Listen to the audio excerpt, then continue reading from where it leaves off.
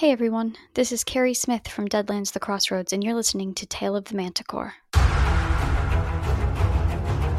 The following podcast is intended for a mature audience. Listener discretion is advised.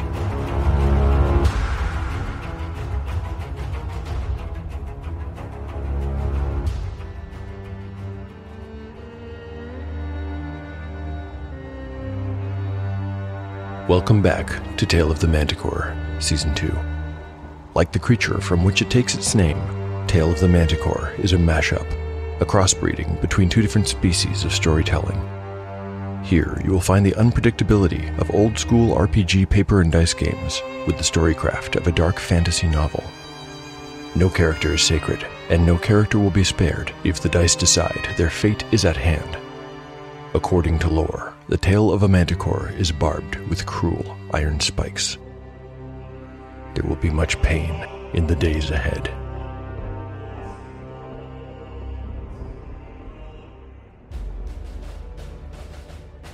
Last time on Tale of the Manticore. In the last chapter, Catsbane defeats the lock preventing the PCs from leaving Silmoral via Smuggler's Channel. He accomplishes this by the resourceful application of a Burning Hands spell to seal an explosive dark crystal inside the padlock itself. When he detonates it, the lock is blown to bits and they're able to pass. Between Shauné's skill with lockpicking, Bazu's answered call for divine aid, and Catsbane's magic, the passage through Smuggler's Channel proves to be a real team effort. When they are through, the party heads for Domore, where they spend the rest of the day hiding out at the Happy Harpy Inn. From Domore, it's a 3-day journey to the barracks town of Westmire. As they're traveling by night and resting out of doors, the party is desperate for real shelter by the time they arrive at Westmire, but not quite desperate enough to take their chances in town. Instead, they knock on a random farmhouse door and trade their labor with the man who lives there for food and shelter. Here, the action shifts to Whitestone Castle. Captain Krell is slowly but surely becoming the most powerful man in Silmoral. He has taken everything from Culfrey, including his room, his sword, and his bed.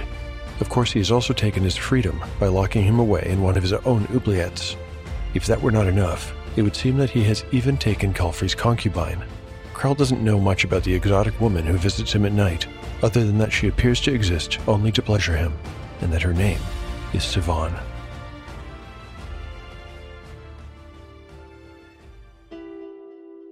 Chapter 45, Part 1, Day 125, Morning.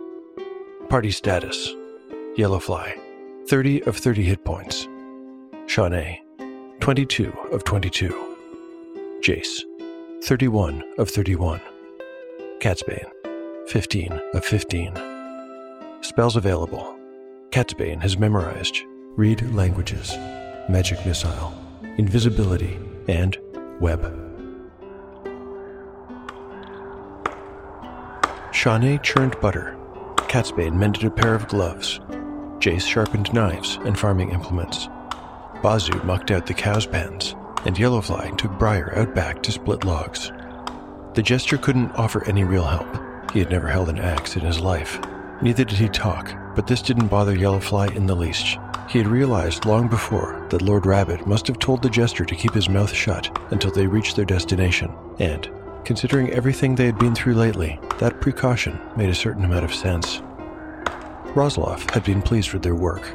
He had certainly not been joking when he said that there was a lot that needed doing, and the farmer had kept them busy for hours, toiling all through the afternoon and well into the evening.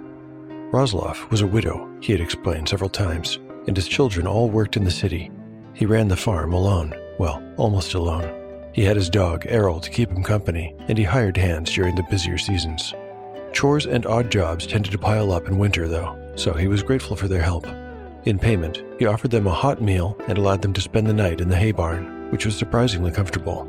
Perhaps it was the previous days of hardship and the recent toil that made them sleep so well, but in the morning the companions awoke fresh and in good spirits. Even Jace smiled a little as they roused themselves. He tried to make peace with Yellowfly as they walked the road to Black Creek, leaving Rosloff's farmhouse behind them. I'm sorry I kept on about Nudge, he began. The man means a great deal to me. Understood, replied Yellowfly. I'm sure I'd feel the same way, Jace. You know, after Culfrey's iron takes, we lost our business. Yes, I remember you mentioned that before. Well, my brother tried to start it up again. I was no good at smithing. Never was. But Nudge gave me a job working for him. And it allowed me to contribute, you know. Replied Yellowfly. He sounds like a good man. Better than I realized at the time. Jace persisted. I didn't figure it out until I was older, but Nudge was deliberately overpaying me. He could have just given me the money to help out my family, you see. But he knew it would hurt my pride, and he arranged it so I wouldn't have to feel like I was accepting charity. That's the kind of man he is. I hope to Vessaluna he's alright. I hope so too, replied Yellowfly, who didn't really know what else to say. He ended up just saying it twice. I really do hope so. An hour later, it was Bazu who made his way to the front in order to bend Yellowfly's ear. He also wanted to discuss charity, it appeared. A moment of your time, if you would be so kind, Master Yellowfly. He began. What's on your mind, Bazu? Replied the other. Well, you know, according to the followers of Sadal, one of the 12 true virtues is charity. Charity is a wonderful thing, agreed Yellowfly after a minute hesitation. Yes. Well, it occurred to me that widower back there, Roslov? Yes. Well, I believe that he was not entirely so well off, and seeing as how we were all footsore and exhausted when we arrived... You wonder why I did not simply pay the man for the accommodations? Well, yes. Bazu scratched a temple as he replied. I also noticed the farmer's financial situation. That, in fact, is the reason I did not offer him any money. I'm not sure I quite follow. Sadal's view on charity is most clear. The rich and the poor would both do well to remember. Whatever man may not himself use might deny the needy of what they require. Yes, well, in principle I agree, said Yellowfly, looking Bazu in the eye. The thing is, if we'd crossed that man's palm with silver, he would never have forgotten us. Precisely my point. Mine too. Had we paid him in coin, he would have remembered us. Well, and that is what I wish to avoid. I see. I had not thought of that, said Bazu. Well, so long as we're talking, let me give you something else to think about.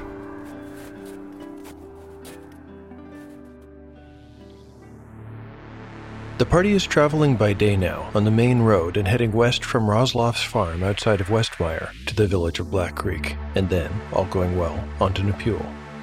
I'll bet you know what Yellowfly wants to speak with Bazu about. He's going to invite the cleric to join his gang. I'm not sure if he's going to offer membership to Bazu the same way he did with Catsbane and with Cole and Tamlin before that.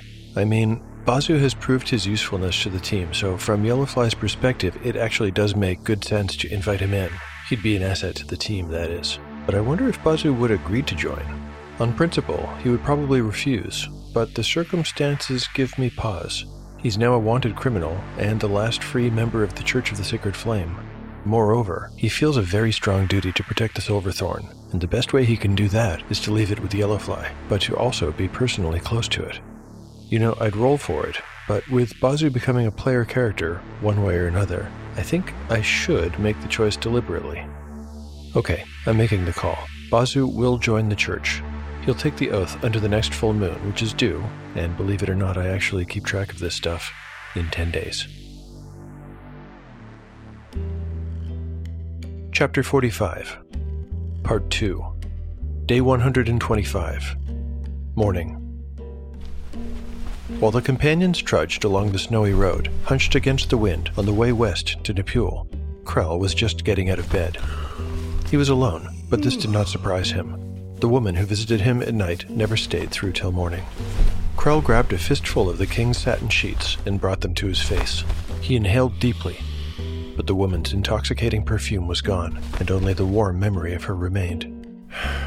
Sighing, Krell ran his fingers through his hair and found it damp with sweat. He had slept poorly and surmised that he must have had some bad dreams. He suddenly became aware of something small, moving under the sheets and tickling his skin. He threw back the blankets to reveal a fat black spider on his stomach. Ah, He cried, swatting it away. disgusting. Krell stood up and stretched. He was naked and the room was cold, so he reached for his clothes. He He also selected a fur-lined cloak that actually belonged to Caulfrey, before throwing open the door to the king's bedchamber and walking out into the solar. He made arrangements for a serving girl to have breakfast brought to him, and then sat down at Caulfrey's desk to get some work done. It was only a few minutes before there was a knock on the door. That was fast, he thought. Still, he answered. "You may enter." It was not the serving girl who appeared before him as the door swung open, but a burly man in black leather armor. On his neck, a huge boil poked through a thick, massive beard that connected his facial hair to his chest hair. The man was as pale as a ghost and wore an expression somewhere between shock and stupidity. Krell did not know him personally, but he could see at a glance that this was one of their prison wardens. Somehow, they all looked like this. "Well, what is the matter? Can't you see I'm busy?" The warden cleared his throat and tried to speak, but seemed to be at a complete loss for words. "Come on, Wayface, out with it." I know not how to tell you what I saw, my lord. It's unexplainable. Krell sighed and stood up from the desk, swiping up the king's sword, now his sword, as he did so. "Show me." Before they went, Krell placed a chair outside the door, which he locked behind them. Hopefully the serving girl would have the good sense to leave his breakfast on it when she returned and found him gone. His eggs would be cold by the time he returned, he supposed, though he did not yet know that when he saw what the guard was leading him to, he would lose his appetite. The prison warden did not say a word as they descended to the ground floor, crossed through several rooms, and then took a dark stairway that led to the dungeons. The dungeon's hallways were torchlit, but the cells were mostly in gloom. The duo passed several of the solitary variety, including one containing High Priestess Eriness. She looked up at them, emotionless and silent as they passed by. They then traversed a hall with large open rooms on either side. Each of these rooms contained a dozen prisoners, many of whom were clerics of Sidal. Some sat dejectedly off by themselves. Some prayed, and others formed small groups which talked in hushed whispers. When they saw Krell, a half-dozen of these men limped to the bars, petitioning him. What's going on? There were terrible sounds in the night. Screaming. Captain, there are 3 men who have fallen ill. 2 of them are old as well. Please show mercy and move them elsewhere. Why have we not been given any trial? I would pray for you, sir, that you do us wrong. Krell rolled his eyes and quickened his step, completely ignoring their pleas. At the end of this hall, there were 2 more solitary cells, and then a stairway that led to the second dungeon level. These 2 cells, Krell knew, held the elder clerics, Ickhart and Terragrim. The guard who led him halted well before he reached those 2 cells, and Krell could see real fear in his eyes. Scoffing, he brushed past him and strode the remaining 20 feet to the end of the hall alone. Along the way, he plucked a torch from a wall sconce. This he held in his left hand. With his right, he drew Caulfrey's sword. The barred gates of the cell at the far end were slightly staggered so that their inmates would not be able to see one another across the hall. If Krell did not have a torch in hand, these cells would have been almost completely in shadow. He reached the first and looked through the gate, poking the torch through the bars to see better. His entire body recoiled at what he saw in there. It was as though an invisible force yanked him roughly back by his shoulders, and if Krell had not had both of his hands full, they would have instinctively gone to cover his mouth. As it was, the captain managed not to retch, but just barely. He checked the other cell. Apparently, whatever he saw there was just as bad, for he looked away quickly with a grunt of disgust. Krell took a moment to regain his composure, then walked stiffly back to the warden, who wore an expression that somehow managed to convey the question. "Now do you understand why I couldn't explain before?" Krell tried to make his tone imperious, but when he spoke, his words came out in a husky croak. "Clean that up." He cleared his throat and tried again, this time finding his voice. "Clean that up. You don't need to get every bit of bone of flesh. Just get most of it, and throw a bucket of water over the rest." But, Captain, I don't think I can. The guard looked like he might be sick. "You can, and if you wish to keep your job, you will. And there's something else I want you to do for me when you finish with that. Now, listen carefully." The Dungeons & Dragons Podcast UK presents The Secrets of the Silver City. Join us for a homebrew actual play fantasy adventure in which our would-be heroes set out on a mission across the plain of Innistrad on a mild, grimdark yarn. With information to gather and answers to find, their path leads them through many unexpected twists and turns, meeting some amazingly colourful characters along the way. Starring Cuin de Gremont, the plucky paladin. Oh! Somebody shot you. Now it's an attack. Can't call that a messaging system. Ogvar Surefort, a rugged ranger. Can someone get it out? I say, that's not very sporting, is it? Elora Greyvale, the sassy sorceress. I'm taking a nap, guys. Her eyes roll back in her head and she's just like, oh! And that's it. That's the last thing you hear from her. I do think so too. And Cadeau Chasseur, the all-consuming cleric. They're well prepared, aren't they? I think we might have been rumbled. Awesome. With immersive RP, combat, magic, humour and emotion, not to mention the inevitable disastrous dice rolls and the chaos that those bring forth. Join our all-British podcast crew in an entertaining tale not to be missed. Listen now on all major streaming services. Pick up the links from our Facebook group or website. Search the Dungeons & Dragons Podcast UK or via Twitter at Podcast Team UK. Between the Lines, the village of Black Creek. Midway between the wooden palisades of the barracks town of Westmire and the stone walls of Napule is the forlorn village of Black Creek. Black Creek is where folks go if they aren't in the King's Army, but don't quite belong in Napule either. In short, it's a place for misfits, ne'er-do-wells, criminals, lowlifes, and other desperate people. About 500 of these people live in the village, which has 2 dirt roads. One of them is the main western road that connects all lakeshore villages and towns to the capital city in a daisy chain. The other road descends perpendicularly to the south and terminates at a small church of Vessaluna, which doubles as an armory. Along the north side of the western road, closest to Blue Heron Lake, you will find Black Creek's numerous fishing operations, a cooper's, a smokehouse, and a salting house. The smell of fish is strong here, even in winter. In summer, it is almost unbearable for the unaccustomed. The south side of the road is lined with a hodgepodge of businesses and farmhouses. Black Creek's only inn and tavern is located right at the intersection of the 2 roads, where it forms a T. It is called the Tumbledye Inn, and it is a notoriously dangerous place. Most locals avoid it completely. Listeners might be wondering why I'm going to all this trouble to describe a town that the PCs will probably just pass through. Here's the reason. Yellowfly's gang have had a number of dangerous encounters lately, that's for sure, but they have not had a real combat encounter since episode 32. That's a long time, a really long time, for a game of D&D. The DM part of me thinks there needs to be a set-piece encounter here, one that isn't generated by rolling on a wandering encounter table. I had in mind a very rough place where fights would break out frequently, and the owner would have more than a little experience mopping up spilled ale and blood in the morning. There's a group of men who are always there, and one especially nasty man in particular, who basically runs Black Creek and has made this inn's barroom his court. If Tam or Cole were still with the party, they would know to avoid this establishment, but the others simply don't have much experience in this part of Camertine, and they would not be aware of any potential danger. They'll only know that they walked all day, the sun set hours ago, and they need somewhere to eat, to get warm, and to spend the night. I think I'll go ahead and dream up this encounter right now. Okay, I'm going to name this character Maygot, though his friends call him Rosefingers due to his habit of scratching his rear end under his small clothes. Rosefingers' appearance is imposing. He's both tall and fat, weighing close to 300 pounds. He wears furs of animals he has killed and skinned himself. One is from a wolf, another from a black bear. Rosefingers' eyes are like little dark beads.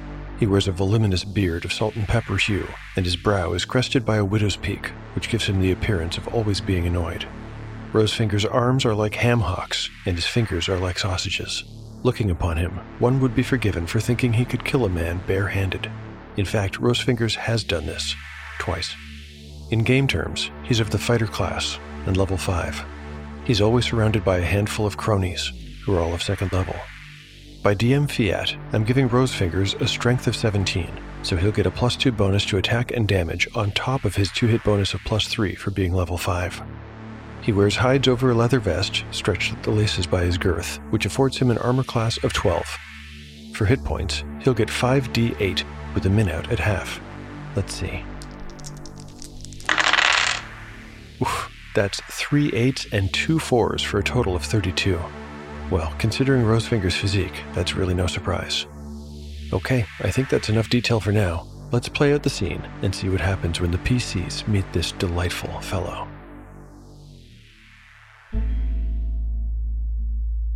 Chapter 45, Part 3, Day 125, Night.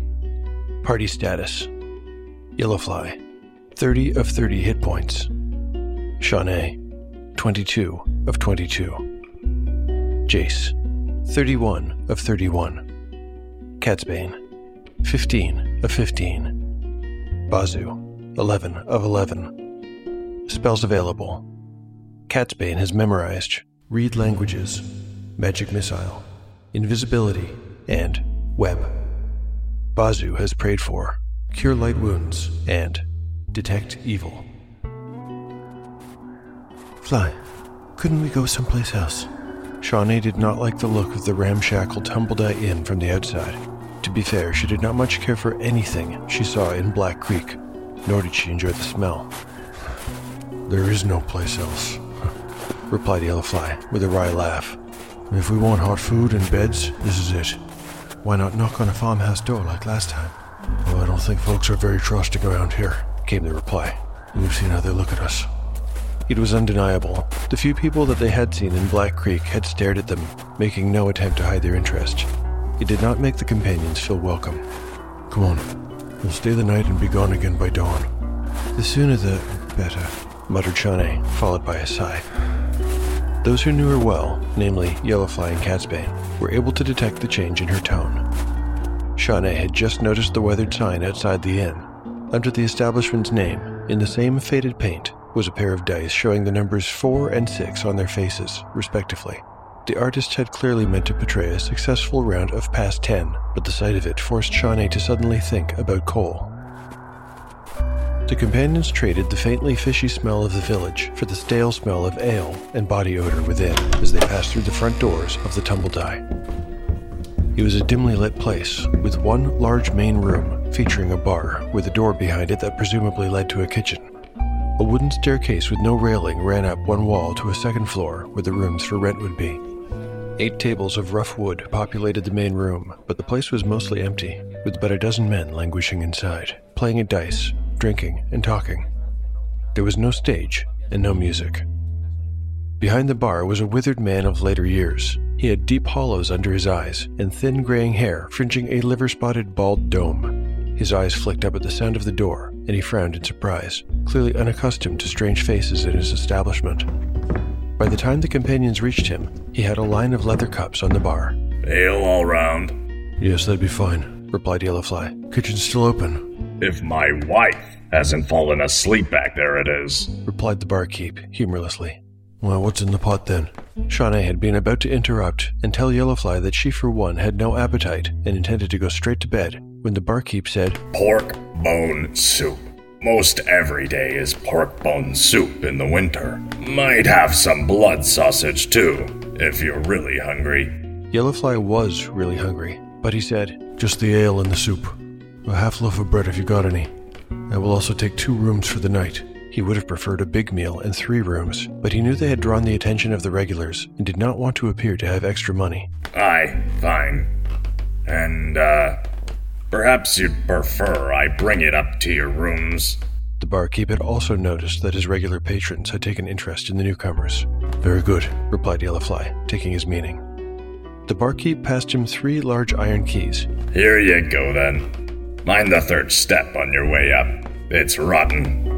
My thanks, said Yellowfly, taking the keys and turning toward the stairs. He was glad the men in the corner table had not spoken to them. They looked like they wanted to, especially the one in the middle, a large man who had been glaring at them since they entered. You! Yellowfly's heart sank. He didn't turn immediately. Perhaps that was a mistake. I said you! Not from around here, I think. Where you from, lambkins? That got a few snickers from the ugly men hunched around the fat man's table. Maggot, perhaps I'll just call him what everyone else calls him, Rosefingers, is trying to pick a fight with Yellowfly. This is typical of the man who always seeks to intimidate potential threats to his status as the alpha wolf in the room. The interaction is very likely to result in violence. That's what Rosefingers wants, but there is a small chance that it won't. I'm going to make a reaction roll to see how this scene is going to skew. 2d6, higher is better. Normally, one would add a charisma modifier to this roll, but Yellowfly doesn't get a bonus, having a charisma score of just 9. In fact, given Rosefinger's keenness to start something and his dislike of outsiders, I'm applying a -2 to the roll. The result I get is to determine how much and how badly this situation will escalate. There is a small chance to avoid violence, but, well, let's just say that these folks are not going to become best friends. Here's the roll. A 5 and a 3 makes 8, -2 is 6, which is on the low side of medium. I think there's a moment here where Yellowfly gives Rosefingers pause. Perhaps it's how he casually turns at the bar and pulls back his cloak to reveal the hilt of his sword, smiling blandly and maintaining eye contact as he does so. Rosefingers is going to have to roll again. Another 8 reduced to a 6. The way I interpret this is that Rosefingers catches the side of the blade and smiles a rotten-toothed smile before issuing some little challenge or insult. That's quite a cutter, Lambkins. Don't you go hurting yourself with it. One more roll to break the tension on this game of chicken Rosefingers is forcing on Yellowfly. A 5 this time. -2 is 3. Okay, I think I see how this is going to go down. Rosefinger's dark gaze flicked once again from Yellowfly's eyes to his sword, then back up. Expensive looking cutter too. I think we're in the company of a lordling here, boys. While the men's lackeys giggled and sneered as required, Yellowfly glanced down and saw what the other man had seen. The twine wrapped around the hilt of the silverthorn had become loose, and a few inches of etched silver were visible in the spaces between the slack twine's looping. Tell you what, Lord Lambkins. Rosefingers rose slowly from his chair, drawing himself up to his full imposing height and revealing a sword of his own held in hand. The lackeys grinned like naughty children and fanned out. Yellowfly heard the sound of a door closing behind him and behind the bar, and knew that the proprietor had decided to make a quiet exit. They were on their own. Oh, look at this. It seems I have a cutter of my own. The ugly smile spread even wider. And, as I'm in a generous mood tonight, and wish to welcome you to our fair town, the bill for your stay will be very reasonable. It's only going to cost you that sword. Fair? Yeah, more than fair, Rosefingers. One of the lackeys, a greasy-haired man with bloodshot eyes, provided an answer right on cue. That's what I think too. Now, be a good little Lord Lambkins and hand over your sword. Thank you for listening to Tale of the Manticore. If you've enjoyed the show and would like to help to support it, there are loads of ways to do so. You can recommend it online or to friends. You can like and repost episode announcements on social media. You can pick up One Shot in the Dark, the Pendulum World Building Tool, or Encyclopedia Manticorica on DriveThruRPG. And finally, you can rate or review the show on your podcatcher of choice. Thanks to everyone for their support of the show. At this time, please allow me to share one of your kind reviews. I found this one through Chartable via Apple Podcasts. It was submitted by Tiny Elven Mitten. Tiny Elven Mitten writes, I've listened to 20 episodes thus far and I am absolutely hooked. The story, the setting, and the characters are all incredibly well crafted, and the narration just sucks you in. The fact that there's no pre-made plot keeps me at the edge of my seat, fearing for the characters' lives at every turn. On the other hand, the story is so well crafted you forget that there's no overarching plot. It all feels grounded and logical. Cannot recommend enough. Thanks very, very much, Tiny Elven Mitten. My sincere gratitude for that review, which really brightened my day when I found it. So pleased that you're as interested to see what happens next as I am. At this point in Season 2, I am fully bonded to these characters, and so I too fear for the characters' lives at every turn. Let's say a little prayer to the dice gods and hope they're listening, because things are only going to get deadlier. Essential to my show is my excellent cast of voice actors, and this episode has another big one. In order of appearance, Jace was played by Kevin Berenger of Tumbledye Games. Find Kevin at kbearcreation.com. Bazu, another member of the Tumbledye team, was played by Andrew Fling. Simon J. Williams of Legend of the Bones plays Krell, as always, and there are 2 newcomers to the show. I'm very happy to introduce Kane McNamara in the role of the Tumbledye Inn's barkeep. Kane gave me permission to share his email and invite other podcasters to contact him for their own projects. It's kane.mcnamara.audio@gmail.com. Kane is Kane, McNamara is McNamara. Finally, Rosefingers is given voice by Ricardo Ball. He's both a radio host and the vocalist in the band Just One Fix. Check out @JustOneFixNZ on Facebook, Just One Fix Band on X, or Just One Fix NZ on Instagram. Thanks to you all, Kevin, Andrew, Simon, Kane, and Ricardo. I had a blast mixing this episode thanks to your great performances. For listeners who'd like to get in touch with me, I'm at Manticore Tale on X or Tale of the Manticore Podcast on Instagram.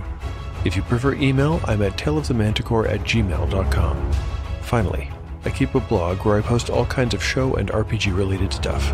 You can find it at taleofthemanticore.blogspot.com. The adventure will continue on the next episode of Tale of the Manticore, the story where chaos rolls. Oh, hi there. Do you like D&D? Do you like talking about D&D? Do you like listening to people talk about D&D? Then I've got just the thing for you. Here at the Roll4 podcast, we talk about D&D. We explore in-game history and lore, we deep dive into races and classes, and we discuss our personal experience and offer advice for DMs and players both old and new. And we don't do it in this ridiculous voice. The Roll4 podcast. Find us wherever you get podcasts.